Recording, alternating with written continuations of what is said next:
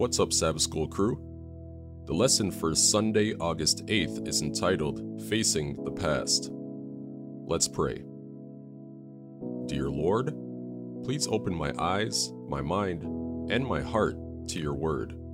Help me to not just hear what it says, but to put it into practice.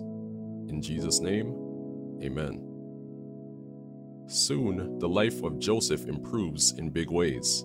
Joseph gets out of prison after he tells Pharaoh, the king, the correct meaning of his dreams.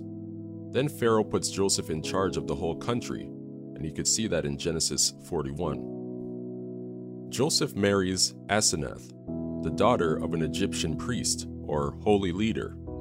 Joseph and Asenath have 2 sons. Thanks to Joseph, the warehouses in Egypt are full of food. Just as Joseph said, the food shortage starts. Then the brothers of Joseph come to Egypt. Genesis 42 verses 7 to 20 detail the first meeting between Joseph and his brothers. While I'm reading, think about why Joseph behaves the way he does and what he is trying to do.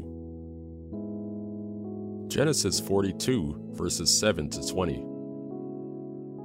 Joseph recognized his brothers instantly, but he pretended to be a stranger and spoke harshly to them.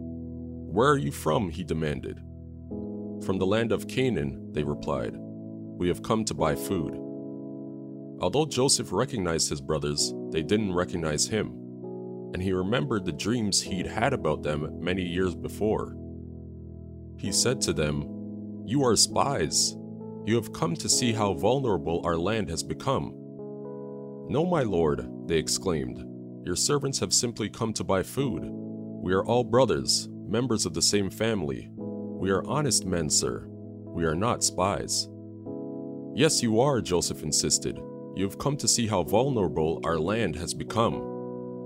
"Sir," they said, "there are actually 12 of us. We, your servants, are all brothers, sons of a man living in the land of Canaan. Our youngest brother is back there with our father right now, and one of our brothers is no longer with us." But Joseph insisted, "As I said, you are spies. This is how I will test your story. I swear by the life of Pharaoh that you will never leave Egypt unless your youngest brother comes here. One of you must go and get your brother. I'll keep the rest of you here in prison. Then we'll find out whether or not your story is true. By the life of Pharaoh, if it turns out that you don't have a younger brother, then I'll know you are spies." So Joseph put them all in prison for 3 days. On the 3rd day, Joseph said to them, "I am a God-fearing man. If you do as I say, you will live. If you really are honest men, choose one of your brothers to remain in prison. The rest of you may go home with grain for your starving families. But you must bring your youngest brother back to me. This will prove you are telling the truth, and you will not die." To this, they agreed. Joseph is now a powerful man. He can hurt his brothers if he wants to. He can get away with revenge too. But Joseph does not choose revenge. He chooses mercy. He worries about his family at home. He worries about his father most of all. Is his father alive? And what about Benjamin, the younger brother of Joseph? Is Benjamin in the same danger that Joseph was in from the older brothers? Joseph now is powerful enough to look after the helpless members in his family.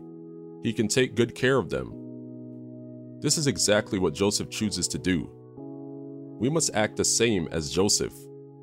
When our family members are harmed by other family members, we must not accept this behavior.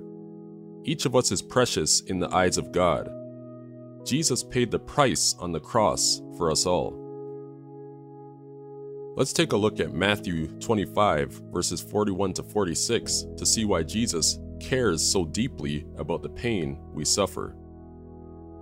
Matthew 25 verses 41 to 46.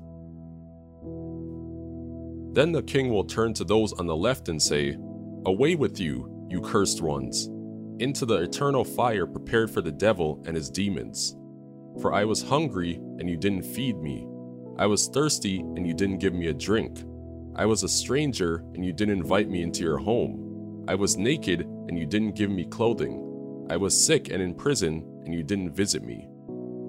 Then they will reply, 'Lord, When did we ever see you hungry or thirsty, or a stranger, or naked, or sick, or in prison, and not help you? And he will answer, I tell you the truth. When you refuse to help the least of these my brothers and sisters, you are refusing to help me. And they will go away into eternal punishment, but the righteous will go into eternal life. Jesus bought each one of us with his blood. We belong to him. Anyone who attacks another person and hurts them really attacks the property of Jesus. Forcing anyone to have sex is wrong. So is hitting or beating someone. When these two things happen in families, we need to get help. These problems are not private. You will need outside help. Are you or someone in your family being hurt or forced to have sex with another family member? Then please get help from a professional you can trust.